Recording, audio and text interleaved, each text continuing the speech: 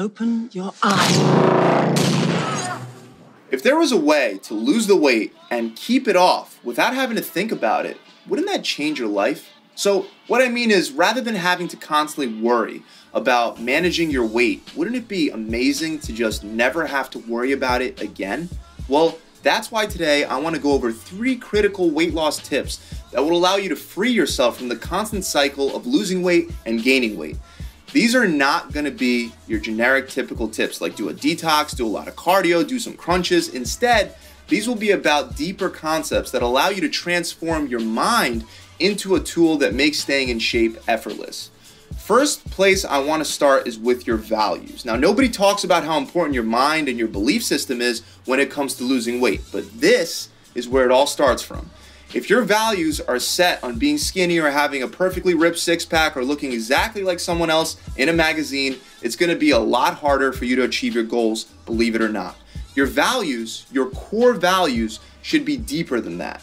Great core values that will get you to your goals are things like always looking to improve and become a better version of yourself, always maintaining good health, getting stronger than you were yesterday, and a commitment to aging gracefully, because I don't care how old you are, everyone's getting older, and what you do now will determine exactly what you're going to look like 20 years from now.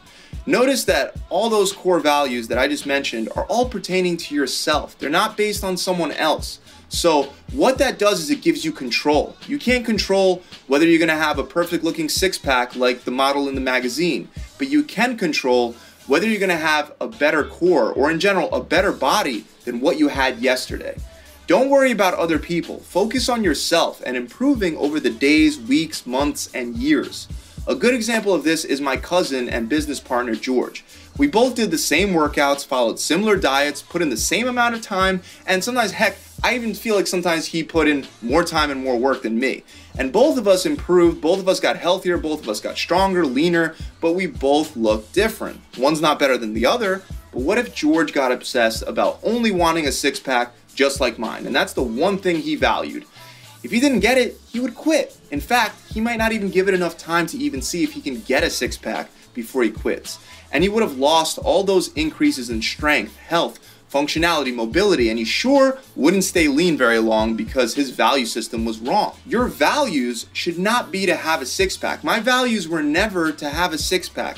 It was a side effect of chasing after things like getting stronger, being a better version of myself than I was yesterday, being more athletic, mixed with hard work at the gym, obviously, and decent genetics. So the first tip is to adjust your values and make sure that you focus on what you can control 100%.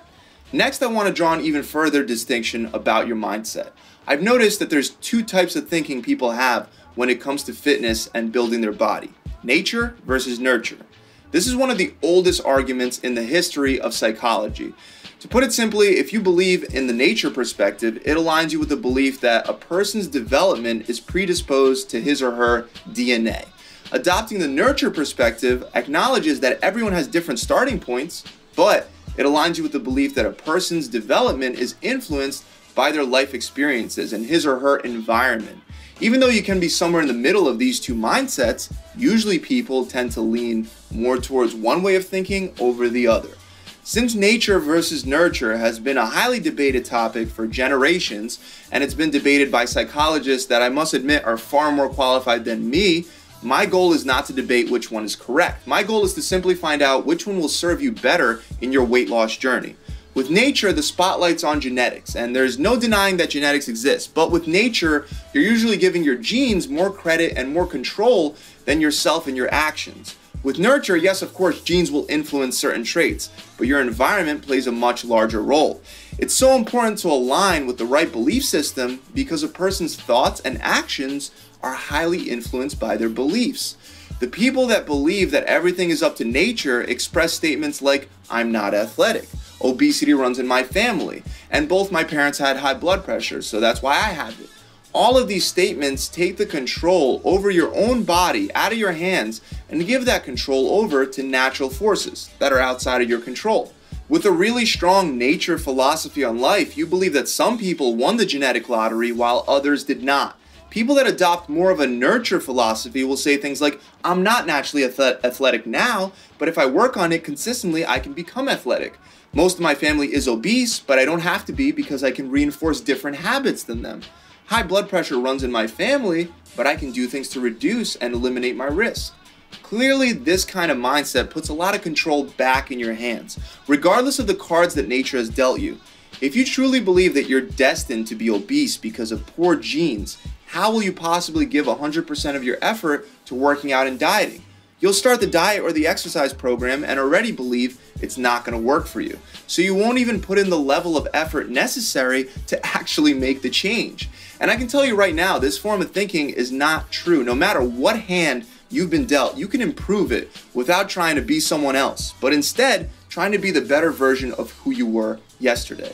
This moves us right into the next concept. For a second, I want you to imagine you're in one of those conveyor belts at the airport, except you're running against it in the wrong direction. If you sprint and you get halfway to the end and then you stop, you're going to end up right back in the beginning. If you jog way slower, but you're just moving just enough to keep improving and moving closer to the end, you're going to make it there. The conveyor belt in this example I'm using to illustrate things like gaining fat, muscle atrophy, losing conditioning, losing strength. These are all parts of life. That quote, if you don't use it, you lose it, it's so true. There's a natural force that will take away your muscle. It'll take away your lean body. That's the conveyor belt. And whether you like it or not, it's there with you your whole life. The only way to keep moving towards your goal of your ideal physical body is with consistency. If you stop and restart, you're going to keep ending up back in the beginning, and you're just never going to be able to build on top of your progress.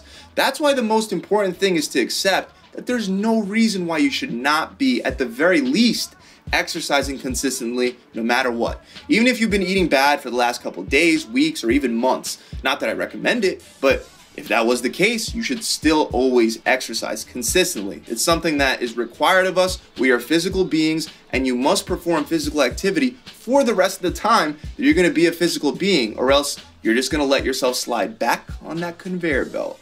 Decide that working out needs to be as much of a habit as brushing your teeth, taking a shower, and eating. You don't brush your teeth and then just stop because your teeth look nice right now.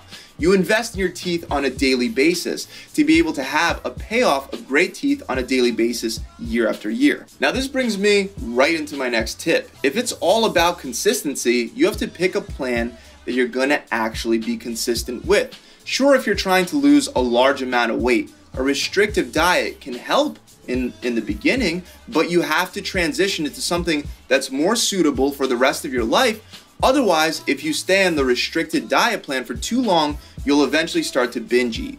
And a long-term plan is not the same for everyone. In fact, it's very different from person to person. For example, if you really love carbs and you want to do a keto diet to lose some weight, you can obviously do that. However, you're not going to be able to not eat carbs for the rest of your life. If you really love carbs, I doubt it. So you can do the keto diet for, let's say, 6 weeks to burn fat a little faster, but then make sure that you transition into a diet plan with more of an allowance of carbs. Otherwise, you're counting down until a binge.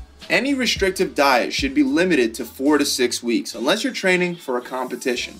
Then after those 4 to 6 weeks, you want to start looking into more of a flexible dieting approach, like if it fits your macros or fasting. Now this same concept of setting up your fitness lifestyle around you applies more than just to your diet plan. It also applies to things like your workout schedule. Some people are much better at getting to the gym first thing in the morning and getting it out of the way. This way they don't have to worry about it. Others have no energy in the morning. Some people are better at going to the gym every other day because the day off helps them.